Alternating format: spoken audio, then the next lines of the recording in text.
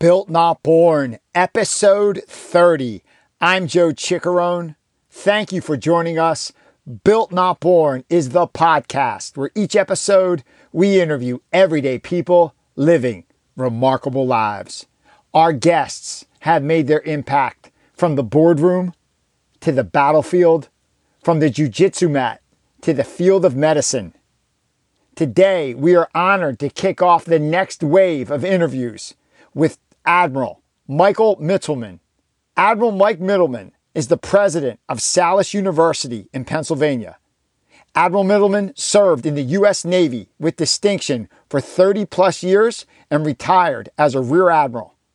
During his time in the military, Admiral Mittelman was one of the most influential medical professionals to serve in the American military. His Navy career featured a series of firsts. During our discussion today, Admiral Mittelman and I discuss how he became the U.S. Navy's first aerospace optometrist, what it was like working for Marine Corps General Jim Mattis while serving as the first non-medical doctor as the command surgeon for U.S. Joint Forces Command Transformation NATO. Admiral Mittelman and I also discuss what it was like being the Deputy Surgeon General of the Navy. Admiral Mittelman and I also discussed the lessons he learned when he directed the U.S. military medical response for Operation Tomodachi following the 2011 earthquake and tsunami that damaged the Fukushima nuclear power plant, and what it's like now leading Salus University in Pennsylvania as its sixth president. Admiral Mittelman is such an impressive person. He is straightforward, he's direct, he freely shares his life and leadership lessons that he learned along the way. I was so fortunate to be able to sit down with him. So, thank you for listening. If you like what you hear, please hit the subscribe button. We have a bunch of cool interviews like this one to come. Enjoy my conversation with Admiral Michael Mittelman, former Deputy Surgeon General of the Navy, the U.S. Navy's first aerospace optometrist, and the former command surgeon for U.S. Joint Forces Command NATO. And remember, life is built, not born. Admiral Michael Mittelman, welcome to the show. Thanks, Joe. Happy to be here. Honor to have you, sir. Thank you for joining us. For our listeners who may not be familiar with you and your work, who are you and what do you do? I am currently the president of Salus University. I would say the very proud president of Salus University. We are a health science professions university located in Elkins Park, Pennsylvania, where we train a myriad of allied health sciences. Our marquee college is the Pennsylvania College of Optometry. It's the oldest four-year college of optometry in the country. And frankly, our college is the one that really has set the way for which optometry is practiced globally. We set the standard. We were the first ones to have a medical model. So we're extremely proud of that. We also have the Osborne College of Audiology. It's the only freestanding college of audiology in the country. It's the largest program, and much like the Pennsylvania College of Optometry, it's medically based and a uniquely excellent program. And then we have our College of Health Sciences, Education and Rehabilitation, which is, I think, our most fascinating college. In that, we have occupational therapy, we have speech and language pathology, we have a physician assistant program, we have blindness and low vision studies, and soon to be an orthotics and prosthetics program, which will be only the second one in the Commonwealth. And within this college, we also have a PhD program in biomedicine. So as you can see, we're very diverse. And as you look at the specialties that we have at Salus, we have a very unique mix. We're the only university in the country that has this mix of specialties. So we do a lot of neat things for a lot of people. We're in the community. We want to be part of the fabric of the communities in which we live and work. Thank you for sharing that. I'd like to get into all of the great stuff you have going on currently at Salus University. You're 30 plus years in the Navy, which was a remarkable series of firsts. But before we get there, I want to start back all the way from the beginning. Where did you grow up? I grew up in Long Beach, New York. So I'm a native New Yorker and proud of it. And for those people who don't know, Long Beach is on the south shore of Long Island. It's a small beach town, wonderful place to grow up. I find 10 years old to be a very formative time in people's lives. What was it like around the dinner table when you were around 10 years old? Who was there? What was going on? Could you describe the scene? Sure. I have a younger sister. My dad worked in retail. He had a haberdashery store in Manhattan. So dad was never home for dinner. So it was my sister, my mom, and the discussion was always, what did you do in school? How well did you do? Why didn't you get an A? That was the discussion. And usually focused on me. So I had my very best friend, Larry Schwartz, and Larry and I were like brothers. And so I spent a lot of time in his house as well. So both between my mom and his parents, they all had an unbelievably positive impact on me. When you look back to your childhood, what's the most powerful memory? Oh my, a lot of things. I remember, I was just telling my kids, I remember exactly where I was when President Kennedy was shot. And I was in fifth grade. And so it's about the age group we're talking about. And I remember Miss Manziel came in and told us what happened. And that whole weekend of events was vivid. I remember the Cuban Missile Crisis and listening to President Kennedy. I think the youth today doesn't understand the stress that we were under as kids then. And I understand everybody. Today's youth is under a lot of stress, but we had the stress of nuclear war. And that was real. I remember doing the fail-safe drills in the hallway and all that stuff. And that's something we talked about and thought about an awful lot then. Each era has its own big, huge news stories and events that changed the course of history. Thinking of that time, even like in 68, the world was on fire in 1968. Absolutely. From Martin Luther King being assassinated to RFK and Vietnam. Every generation has its thing where they think the world's going to end. That's amazing. Thank you for sharing that. How about when you think back to that time frame as a child, who was your biggest influence when you were a kid? I had several. When I was in school, I had a speech teacher, and his name was Mr. Lovely. And he took some of us under his wing, and he was very influential in teaching us to think before we talked, and then how to talk and how to communicate. We still joke about how Mr. Lovely, if it wasn't for Mr. Lovely, some of us wouldn't be where we are today. And it's funny how you touch people. And I'm sure he didn't realize that then. He was just trying to help some kids. You touch people in ways that you'll never know. That's another leadership tidbit that I picked up along the way. It's amazing. There's some people that come into your life at a certain point at the right time and give you that one thing, and it changes the course, the trajectory of your life. Well, absolutely. And I also referenced my best friend's parents, the Schwartz. His family had a huge influence on me, only because I spent so much time with them and teaching me about the importance of being honest and integrity and all those things. And that lasted. Let's fast forward to say 18 years old. You're ready to graduate high school. If they asked the 18-year-old version of Michael Middleman, what he wanted to be when he grew up, what would he say? I wanted to be a lawyer. I messed that one up, but I wanted to be a lawyer. And then my second was I had cousins who were a cousin going to dental school and another cousin going to law school. So and we were all very close. But that intrigued me. And I was also, frankly, intrigued with the Navy at that point. I was a big John Kennedy fan. I read Profiles in Courage and many of other his things. And I thought that would be very neat. My other incentive at 18 is I wanted to leave home. I did not want to go to college at home. And so that's why I ended up at Jacksonville University in Florida. How'd you pick that of all the schools? I had a wonderful pre-med biology program, and they also had a Navy ROTC program. And I was interested in both. And at that point, the NROTC program at Jacksonville was pretty much brand new. And remember the time, this was Vietnam. So one of the things we were all concerned about was getting drafted. So let's go to college and make the best of it. And then we can contribute as needed. But the whole deal was to get a college education. I was accepted at several other schools, but Jacksonville was the furthest away from home. And so I'm going there. There's nothing like changing your perspective by living somewhere else, even if it's only a few hours away, leaving that bubble you grew up in. I find it just the people that do that, they just have a different perspective. Could you speak to that? Just leaving your hometown and going somewhere else? Absolutely. And it does change your perspective. And in my case, I went someplace that I didn't know anybody else. So all of a sudden, I forced myself to get involved in things that I never would have. Student government, I got involved in that.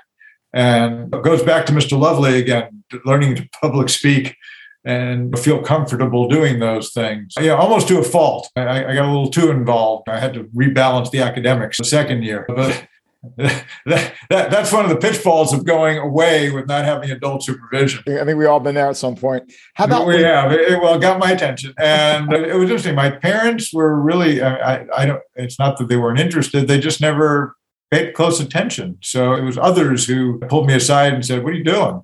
and got me back on track. I got in with a pretty good group of friends there, and they helped. They were all doing the right things. And when you're with the group that's doing the right things, you're going to do the right thing. When you're with the group that's not doing the right thing, that's when you get in trouble. Absolutely. I think Theodore Roosevelt said something like, jump into the river and like the river will take you. And that's what happened. Jacksonville allowed me to flourish. I learned a lot about myself because I was independent, and it was a small enough school where the professors were very interested in you. To this day, I have connections with the university because I felt as like so much part of that community. So let's fast forward to senior year at Jacksonville University. You're ready to graduate. You're in the ROTC program. What's your next? I was in the ROTC program. At that time, Vietnam was winding down. And so they did not need as many people in the Navy at the time.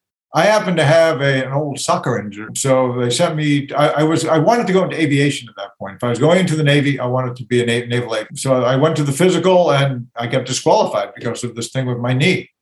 So the physician you can never do this today, but then he said, look, I can give you a waiver and you can end up on a ship, but you're not going to fly, or I can you're out. And I said, I don't want to go on a ship. And I got a medical discharge from NROTC at that time. And then I was fairly athletic in those days. I was playing a lot of tennis and I played soccer. So I had had knee surgery and got that fixed. And at that point, the Navy was no longer interested. I took a year off from college and I applied to optometry school. So you went to the school you're leading now, Salus, at the time, to fill out. I did. It was the Pennsylvania College of Optometry. It was a single-purpose school then. And it was, at that time, still is, it was the number one school in the country. My roommate in college, a gentleman named Jeff Kraskin, said, I didn't know really what I wanted to do. I was thinking dentistry. I was thinking med school. He said, have you thought about optometry? And turns out his dad was a very successful optometrist in Washington, D.C. As a matter of fact, he was Lyndon Johnson's optometrist and the family's optometrist. So here he's taking care of the president of the United States. So I go to see this practice thinking, this is pretty cool. So they said, why don't you apply to their Dr. Kraskin's alma mater? I did. And I didn't get accepted the first time. It took me a year. And then I got accepted the second time. And then, as they say, the rest is history. So you graduate from Philadelphia College of Optometry in 1980. So 1980, take us through from that point. How do you go back into the Navy? While I was in optometry school, my parents really didn't have a lot of money, so they couldn't afford to, pay the tuition. I didn't want to take out a bunch of loans, so I reapplied to the Navy through the Health Profession Scholarship Program. And I remember I applied to the Army as well. And I remember getting accepted in both. So obviously I picked the Navy. And in those days, they only give you a 2-year scholarship. So they paid for tuition, books. I think we got a $400 stipend, which was more money than we knew what to do with in those days. And then went off to my first duty station. And you didn't have much choice when coming out of school. They put you where they needed you, although they wanted to make sure you had some adult supervision as a new provider. But they sent me to a small naval hospital on a Marine Corps Air Station, Cherry Point. And I was with one other optometrist who graduated from the Illinois College of Optometry. And we practiced together. We taught each other because he was just as green as I was. That's where my love of aviation really started, because it was Marine Corps Air Station. Mm-hmm. And I just fell in love with it. It was a great group. We were there. I was newlywed. I'd met my wife my last year of optometry school, doing an extern on the Indian Health Service in the reservation out in Rosebud, South Dakota. But so we got married in 1980. I went to my first duty station. At what point did you decide Navy was going to be a career path for you? It wasn't that. I had started a moonlight practice in town, and I fully intended to get out of the Navy after 3, maybe 4 years and practice in North Carolina and live happily ever after. I didn't love the private practice aspect of optometry. For me, it just wasn't for me. And then around the same time of making these decisions, I got a phone call from our specialty leader, the head optometrist of the Navy, asking if we wanted to go over to Rota, Spain, and I would be the only optometrist there. And I jumped at that. I went home and we had our first child. So our oldest daughter at that time was 3 months old. And off we go to Rota, Spain. My wife is very much an adventurer, so she was all in. And so off we went. And Rota was amazing from a professional perspective. So you're there for 3 years, 84 to 87 in Rota, Spain. What did you learn there? Yeah, at that point, I got the idea that aviation needed an optometric specialty. Naval aviation needed an optometric specialty. We have flight surgeons who were general physicians who were excellent at doing healthcare stuff, but they weren't vision specialists. I had seen enough accidents and things happen at Cherry Point where I realized that, and they used my expertise when I was there, but there was nothing institutionalized. So it turns out the commanding officer in Rota was a naval flight surgeon, Dr. Bill Buckingdorf, a wonderful guy. I told him my idea of becoming aerospace optometrist. I said, we need this. And he was extremely supportive of this. But he said, the only way you can do this, Mike, is if you go to Pensacola, because that's the cradle of naval aviation. That's where we train all our flight surgeons. That's where it all happens. So it was pretty much, that was the tipping point for us, because I said, okay, I want to do this. And so we made the deal to go to Pensacola, not knowing if I'd be able to do any of this stuff. It was a big question mark, but at least I would have an opportunity to try. And I was thrilled with that. You literally became the Navy's first ever aerospace optometrist. I did. And backdoored it, but we got it done. I worked with 2 wonderful ophthalmologists when I was at the Naval Aerospace Medical Institute, Dr. Andy Markovitz and Dr. Phil Briska. Unfortunately, they're both deceased now, but they were not only wonderful mentors, but they were unbelievably supportive. So they arranged for me to go through the Navy's flight surgeon program as an aerospace physiologist, because there was no other way to do this, at least administratively. But they actually saw my patients for me and just picked up my slack so I can go through this very rigorous 6-month training program. And you're not familiar with this probably, but the Navy trains their flight surgeons, physiologists, all their aeromedical specialists the same way they train naval aviators. So consequently, I went through primary flight training and learned how to fly, learned how to go to an aircraft carrier. I was very lucky. I got to do a carrier qual on the USS Lexington with an instructor pilot, of course, and way back when. And of course, the Lexington now is a museum. But it was quite an experience. But I learned all about the different aspects of naval aviation there firsthand. What was it like the first time you took off on a plane? Pilot. It was a hoot. I loved it. It was great. The Navy's training is amazing because by the time you actually sit in the airplane, you've been sitting in simulators and you've been doing all of these protocols so that by the time you're actually in the airplane, it's okay. Obviously, the sounds and the movements are different, but you feel pretty comfortable. You're nervous, but you've got an instructor with you. So they're not going to let you kill yourself. But you're taking off and you're doing some very basic things. So by the time I completed that program, I felt pretty comfortable in an airplane. And I just fell in love with it. And so from that point on, they say the rest is history. We now have a bona fide aerospace optometry program in the Navy with 35, 40 wing wearers. Wow. So I'm extremely proud of that. The first. Wow, that is awesome. The next first I see in your career, you're the first optometrist to command a major naval hospital in Okinawa, Japan. How'd that happen? I got a phone call. And the truth in advertising, I worked for an optometrist. When I went to Cherry Point, the commanding officer there was an optometrist, Dr. Don. I guess they don't consider Cherry Point a major hospital. It's more of a community hospital. So Okinawa, though, is it's the Navy's largest tertiary care hospital overseas. Prior to that, I was the commanding officer of the Naval Ophthalmic Support and Training Activity, NOSTRA, in Yorktown, Virginia. And I acted as a turnaround leader. At the time, Secretary Rumsfeld wanted to close the command because he couldn't figure out why the Navy was making glasses and why it cost so much. So, frankly, leveraging the expertise there, I was just the catalyst. We were able to turn around that command. I had some great helpers. I had a wonderful executive officer, Captain Mike Pattison, and I had probably the most talented enlisted optician crew that had been there. And they were fabulous. But I basically said to them, if you were king for the day, how would you design this place so it worked more efficiently? Mm-hmm. And they all had wonderful ideas, and we operationalized that.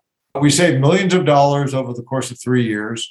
And because of that success, I got noticed to go and command the hospital. And it didn't hurt that I have wonderful mentors, and the name Rear Admiral Todd Fisher and Rear Admiral Don Arthur. Those guys were fabulous mentors, and they looked out for me. And frankly, they're the ones who made sure I got to Okinawa. Wow. So just to synthesize there, just to take a couple takeaways. One, you had a lot of stuff there. Yeah, you had great mentors, right? So it's always, no matter where you are in your career, you need someone. You always need someone. You need someone above. In Pensacola, we met who are now our closest friends from the Navy, Jeannie and Jerry Petit. Jerry served as my mentor, still does, throughout my entire career. But he introduced me to others who also served as mentors. And you can't do anything in any large organization unless you have people looking out for you and teaching you and just making sure you're making the right decisions at the right time. And if they're truly your mentor and your friend, they're going to tell you things that you don't want to hear. And Jerry in particular was just the best. Let's go to the other side. When you took command to modernize or streamline the processes, it's not like you had all the answers. You brought it to the people, your team. What do you think we need to do? And you crowdsourced ideas and say, hey, everyone. Absolutely. I didn't want to go to this command. Most optometrists aspired to go to this command. I wanted to stay in the hospital side of things. When I got selected for captain, I believe I was probably the only one qualified, only because I was a Navy captain at the time.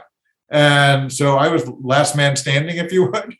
And so I got tapped to do that. Now, I'm sure that they had greater expectations. I remember my dad, when we had our change of command, walking inside, it's basically a factory. And my dad put his hand around my shoulder, and only as a dad can do, he looked at me and said, "What the hell do you know about this stuff?" I said, "Dad, you hit the nail on the head. I read a couple of books. I'm learning as I go here, but hopefully I got good help." And I was lucky. I had a great staff. Good people around you, like strong mentors, a great staff, crowdsourcing. You've got to surround yourself with good people. Yeah. How about just fast forward a little bit here? Then the next first I noticed was you're the first non-medical doctor to serve as the combatant command surgeon in the U.S. Pacific Command, which is the nation's largest, covers like 60% of the world's population, China, Russia, North Korea. How'd that happen? That's a big role. But prior to that, I was the first non-physician to serve as the command surgeon for U.S. Joint Forces Command, and I was also the NATO medical advisor. So I worked for General Jim Mattis. Did you really? Wow. I did. And that alone was a wonderful leadership experience. What was it like working for General Mattis? Demanding, but it was fascinating because, as you recall, we were in Afghanistan, and General Mattis had two jobs. He was the NATO commander for all the NATO work that was done in Norfolk. So we were doing a lot of the laydown for what does the military laydown look like in Afghanistan. I was responsible for the medical part of the medical laydown on NATO's part. And then we were also the joint force provider. So as different forces needed to go forward, we were the ones who were working with the services to provide the forces. It was a very rigorous job. I got to work with many of our allies and friends over in NATO. learned an awful lot. My deputy was a British colonel who's today a British general, which I think he just retired, actually. And it was a wonderful learning experience. At that command, the leadership group there was phenomenal. Many of the folks who were at GIFCOM and NATO at the time all went on to become leaders in the service. As a matter of fact, one of my counterparts became the chief of naval operations. Another one became in Amsterdam, in Holland, the chief of their services. So everybody did really well. So it was a great learning experience. And from there, though, I got selected to go to U.S. Pacific Command, partially because I had the experience in what they call the joint world. And the other is that the Surgeon General at the time thought I was the best person to go over there. I was a newly selected 2-star, and it was a very busy AOR. And ironically, I didn't want to go. I'd already been a command surgeon. I didn't want to do that twice. And all my friends, and especially the Surgeon General, convinced me, yes, you do want to go. And it turns out it was one of the best tours I ever had. Getting back to your time as the command surgeon of U.S. Joint Forces at NATO and working under General Mattis, if you had to take a leadership lesson from someone like that or that time, what would it be? Boy, be succinct, know your facts, and just do the right thing. And in General Mattis's case, it was my job to obviously do the medical stuff, but it was also my job to help educate him and the staff about what medical was capable of doing. And because these leaders they just assume things are going to happen. Now, General Mattis, as a Marine, had a very good understanding of Navy medicine because Navy medicine takes care of the U.S. Marine Corps. But he really did not notice the work that the Joint Medical Service was doing over in Afghanistan. So it was my job to keep him informed and to make sure that things were working smoothly. It was all about communication. And I found that the more I was able to communicate with him effectively, the easier it was for me to do my job. And the more comfortable he was with the medical support that he had. Just summarizing there, basically be succinct, know what you're doing or know your facts. And then when you're put in control or put in charge, always do the right thing. And then almost over communicate when you're in. Absolutely. Well, I learned that. You keep relearning that lesson. The other thing is when you don't know, say you don't know. It's okay. I have no problem saying that. Mm-hmm. But it is. People do not want to have smoke blown at them. Mm-hmm. These guys, they need the facts, they need them correct, and they need them when they ask for them. And it's your job to make sure that they get them. Why do you think it takes such, confidence or lack of ego to say you don't know? I see it in the business world. I see it in the jiu-jitsu world. If someone asks you a move, and if you don't know, they'll make something up or give you a half an answer. It takes such courage to say, I don't know, give me some time. Why is that so hard for people to do? You've got kids. I think people are insecure and people are afraid. And I think it's worse now.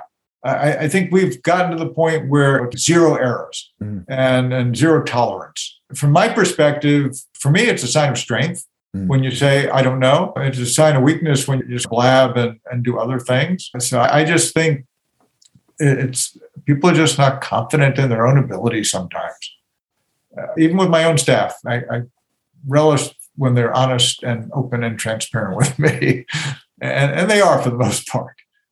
But you have to build that. And that's a leadership skill in and of itself. You don't want to shoot the messenger, right? I think it builds a high level of trust as well. When someone tells you multiple times throughout your interactions with them through the year, they don't know. But when they give you an answer, then you're more inclined to believe them. Wow, this person is not afraid to tell me when they don't know something. No, exactly. The way it was with General Mattis, I don't know, sir, but I will get back to you with the answer. You absolutely needed to say that because that's your job. When you're in support, you need to support. And when in our job, Navy medicine, we're supporting the warfighter.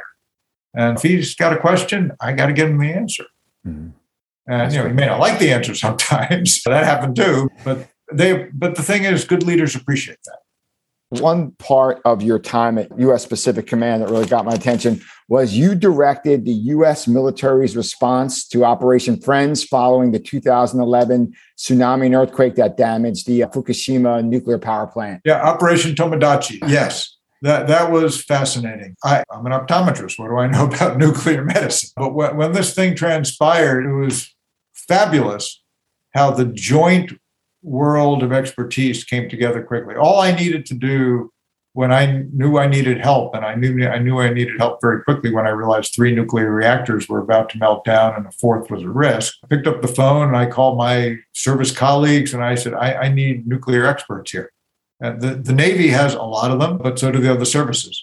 And within a day, or my office, which maybe had maybe 6 or 7 core people, I must have had 20 experts sitting in my office helping us sort through all of the issues that were coming at us at 100 miles an hour. Things like, how do we make sure the water's safe? We had to write a whole new water standard because the EPA didn't have a standard for these kinds of things when the emergencies like this happen overseas. But my nuclear physicist from the Navy in particular helped us write that along with the EPA. I had a preventive medicine physician on my staff, and she just did a yeoman's job of working with the EPA in the middle of the night because we're in Hawaii and everybody else is back in Washington. So, it's 2 a.m. for us when it's 8 a.m. there. We're getting the work done.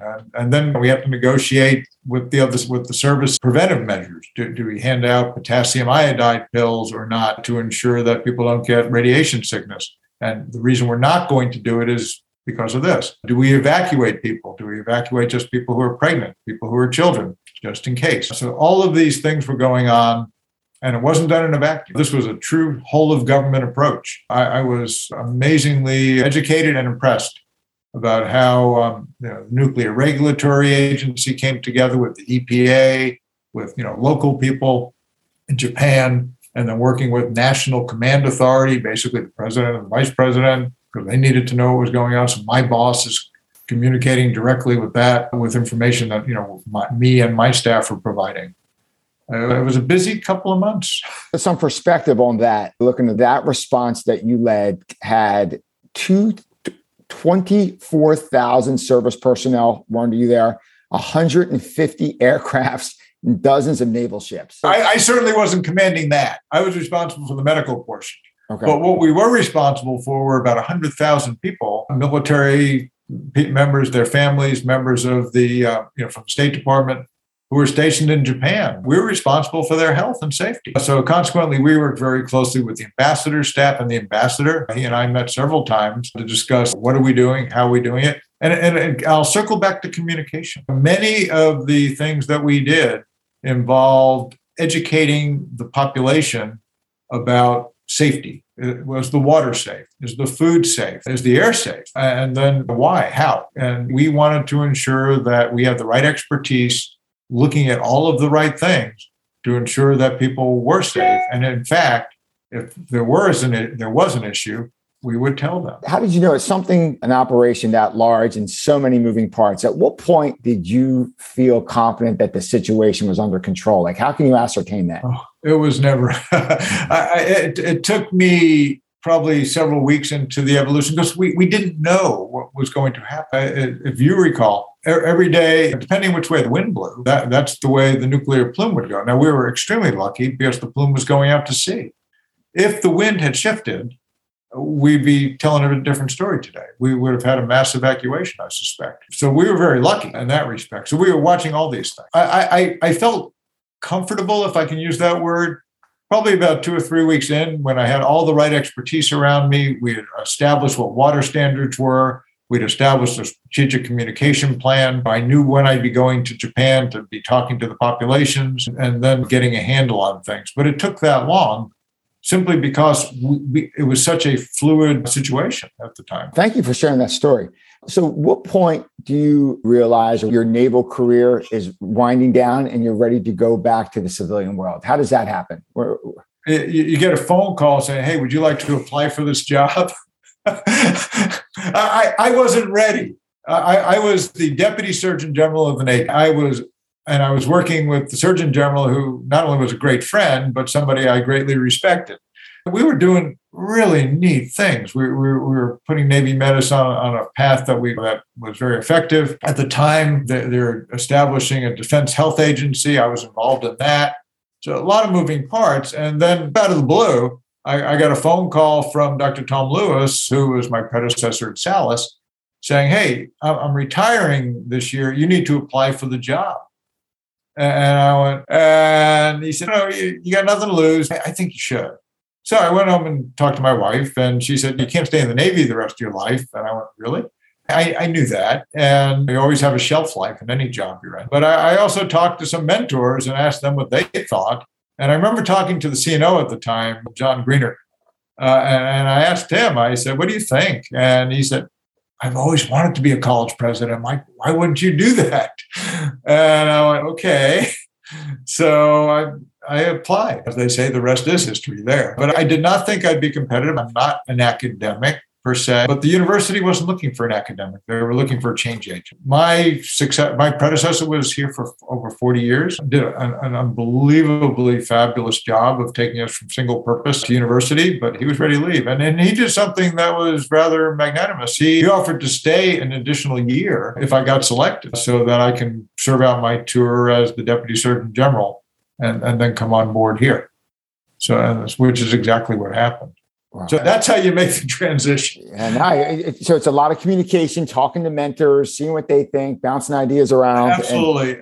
I was not comfortable with the decision, frankly, until I got here. When you live your life for 33 years in the Navy, and then all of a sudden you jump into academia, it's quite a culture difference. Things in the Navy move relatively quickly, sometimes, especially I'm the Deputy Surgeon General. If I want something, generally, it got done. Believe it or not, as the president of the university, it doesn't work that way. So your new mission, you started in 2013, you joined Salus? I did, July of 2013. Yep, as the sixth president? Yep. Sixth president, yeah, because everybody else was president of the optometry school prior. Dr. Lewis was the first president of Salus. I'm actually the second president of Salus. And so I see in one interview, you said, my goal, it might not be for this particular time frame, you said, my goal is to make the place better than when I arrived. You said that was one of it's always my goal. Yeah. You always need to leave a place better than the way you found it. And this place it had some challenges when I got here. What did you say? So you got here. How long did you take from, like, you always see like a new senator or a new governor, they go on like a listening tour. They don't do anything. They just observe. And then how long did you? I did 100 days of listening.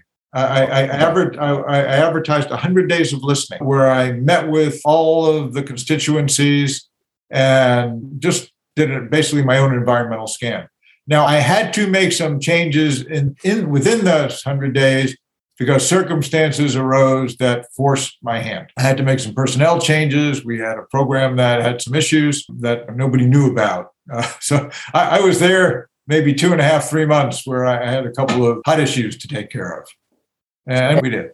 So after 100 days of listening, what was your first move? What did you ascertain? I ascertained that while we had a great foundation for a university, we didn't have a lot of the moving parts that are needed to have a efficient and effective organization. In many places, we were one deep or no deep. Like the president was doing multiple tasks. Of course, I come from a leadership model where we delegate. My predecessor his leadership model was, I'll do everything. And so there was very little delegation. And so I started delegating. And the interesting thing is, I inherited a very talented staff here at Salus. So it was interesting. As soon as I started empowering people to do things like budget, things started getting done a little bit more effectively and efficiently. We were a relatively new university at that point. A lot of the policies dated back to when we were a single-purpose college. So we spent a lot of time going over the policies. We did strategic planning. The school had always done strategic planning very effectively, but it was on a 5-year cycle. I thought that was much too long. So I changed it to a 3-year cycle with 1-year annual plan so that we can track ourselves using metrics. And that made a huge difference. One of the first things we did, I started a new program. I started the speech and language program and speech and language pathology program. That came on my first year. They had been talking and they just never pulled the trigger. Same thing with our 3-year optometry program. We call it the Scholars Program. The team had presented it to me and I thought that was a wonderful idea. So I said, let's get that going. What makes us unique? Within my first 1.5 years, we started 2 new programs. That was a game changer for us moving forward. One thing, getting back to the art of delegation, the one thing you see when you delegate, like you said, you empower others that do the work, have more influence in the organization. Then what you're doing is you're developing the next generation of leaders there. You're empowering them to lead. And then a couple of years, then they become, then they're a leader. Then there's more leaders on the organization. That's the leadership model I grew up in the Navy. And that's the only way I know how to. People may think I'm lazy because I don't want to do this, that, and the other thing. It has nothing to do with that. I really want to make sure that people are, first of all, people need to feel fulfilled. And then if they know their job, obviously they do, they need to be able to do it. My big thing is servant leadership. I turn that pyramid upside down. Mm-hmm. And so my job, and I told my staff that when I got to Salis, and I tell them that today, my job is to ensure that they have the tools that they need to do their job. That could be nuts and bolts tools, but it also means skill sets. And by holding people accountable and responsible, I believe I'm doing them a real favor in their own professional growth. Mm-hmm. When you look at your time at Salis, what do you think, from your perspective, what was the biggest challenge you faced? It was when I first got there. We had a program on accreditation probation that happened quickly. Another one of our programs was not doing as well as it should. But people were just spinning, doing their own thing. So the biggest challenge I had was to get everybody moving in the same direction under what we call one Salis, thinking as a university, not as single-purpose silos. Mm-hmm. And we're still not there yet perfectly, but we're certainly a lot better than we were. But that was a huge challenge. I had to make some very difficult personnel changes with people who've been there for a long time. These people had their heart and soul in this place, but there was just no place for them in what I envisioned as the next phase of the university. Mm. And that's always, for me, the hardest thing is to make personnel changes like that. Yeah, understood. The author, John Maxwell, has a book called Failing Forward. Can you think of a failure of yours that set you up most for future success? Like, looking back, do you have a favorite failure? I've got lots of failures. A favorite failure. It's more like personnel management. This is where I learned that it's not about me as the leader. It's about everybody else. And this was when I was at NOSTRA, the Naval Ophthalmic Support and Training Activity, probably even before that.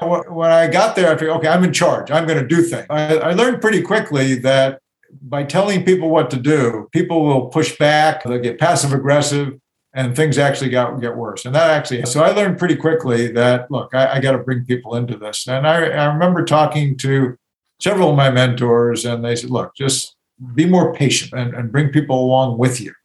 And that lesson, whether it be from Mike Cowan, another mentor, Jerry Patia, mentor, and treating people gently has served me well. There are times when you need to be aggressive and more authoritative, but frankly, you're always better off by trying to build consensus. So moving forward just a little bit here, you're years into your presidential tenure at Salis. Then all of a sudden, one of the biggest events in the last 50 years happens, the COVID-19 shutdown, through no fault of anyone.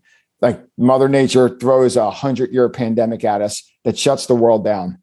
So Looking back, what's the biggest lesson you took from the COVID-19 pandemic?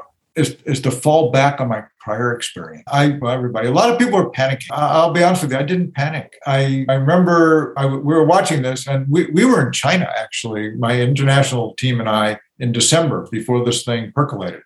So we were very aware of what was going on. And I got a degree in public health. So I wrote about this in December. So we were watching it, and I had been talking about it. So the school was not totally caught off guard. But when, it looked like we were going to close down, I remember doing a recording for the university community saying, look, we're going to close. They're saying 2 weeks. We'll see what it is. And we were ready. And here's the thing. We did scenario planning in 2017. Obviously, we didn't talk about a global pandemic. But what we did talk about was the importance of learning how to do hybrid education and distance learning and things along the lines to keep up with what the student demand will be. We were thinking 15 years down the road. So consequently, our scenario planning informed our strategic planning, which all obviously supports our budgeting. So we bought all this infrastructure to do distance learning and distance education. And the credit for our pivot, we pivoted over a weekend, goes to my faculty and the students, because I made the announcement, and they took it upon themselves to do what was necessary to ensure that the students got what they needed, first and foremost.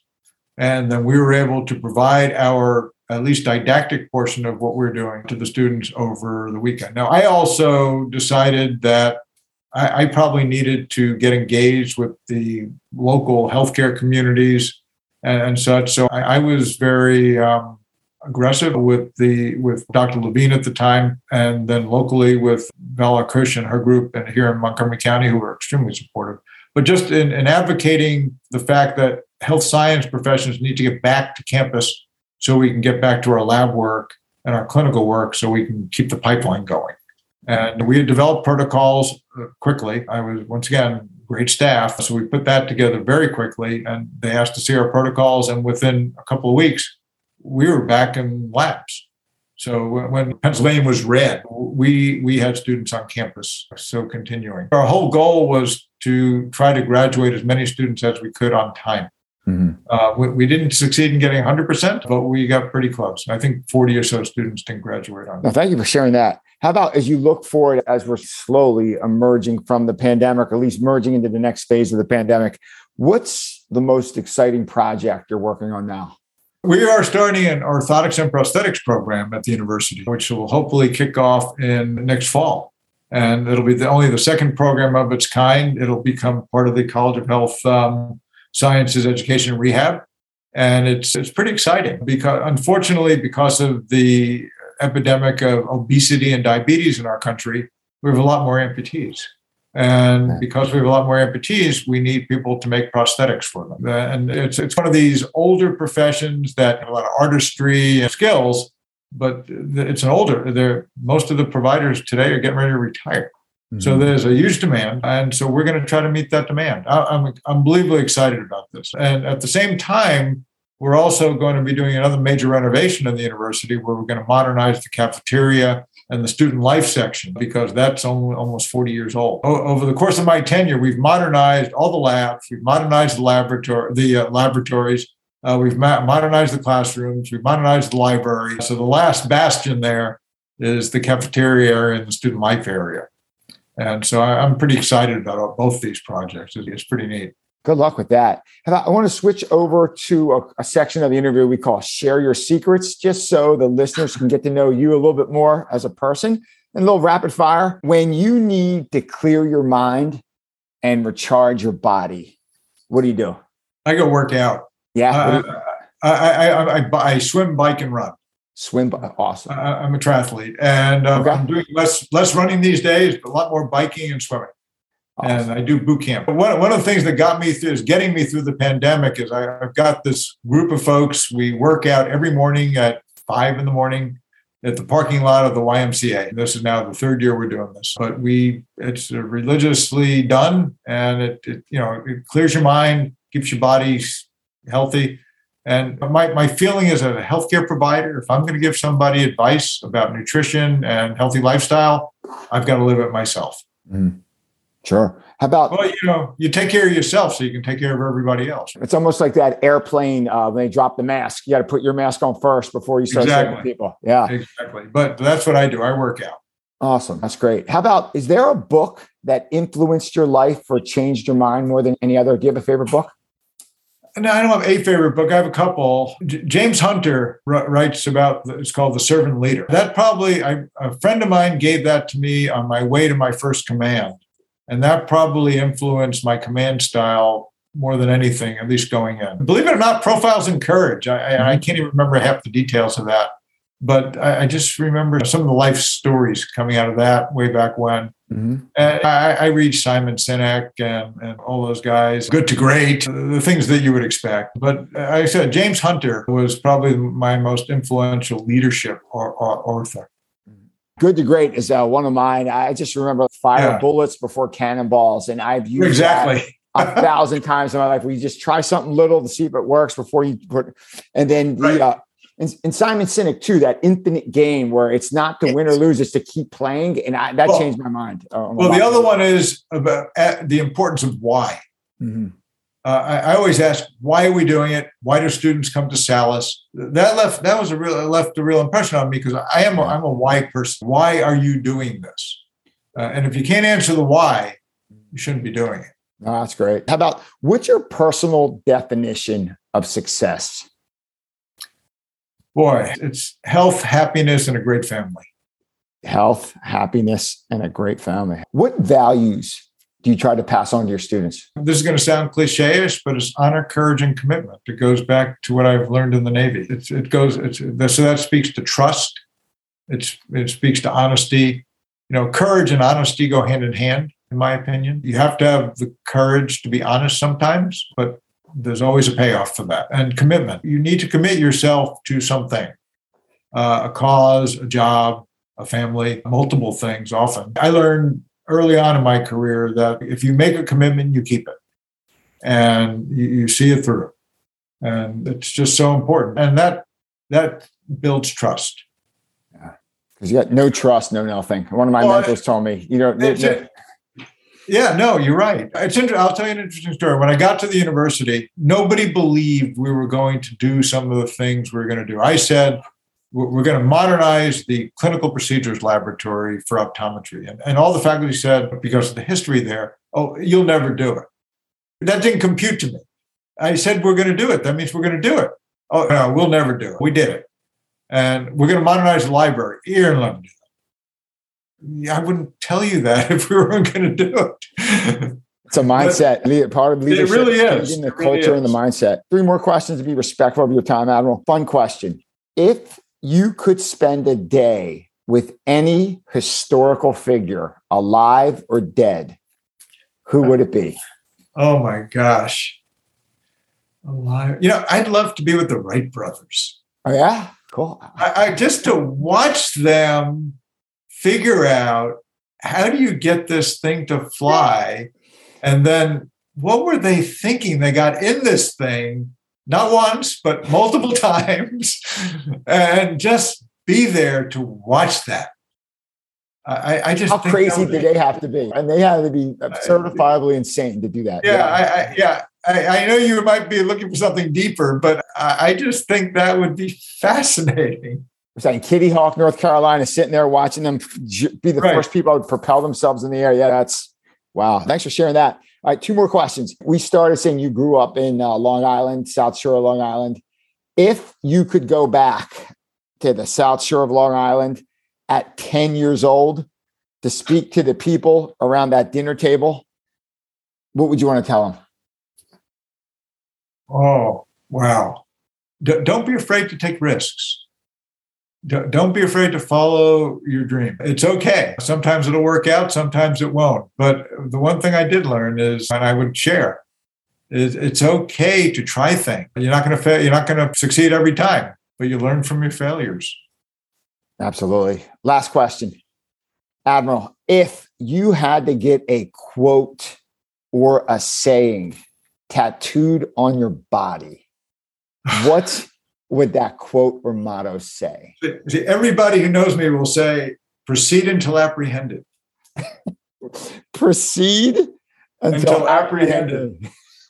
That is about as good of a spot as any to end. Admiral Michael Middleman, it's been an honor. Thank you for joining us on the podcast. And I wish you nothing but future success at Salus University. If people are looking for you or Salus University and all your programs online, where can they find you? www.salus.edu. Salus.edu. Admiral Middleman, thank you for your time, sir. Joe, thanks. It's been a pleasure.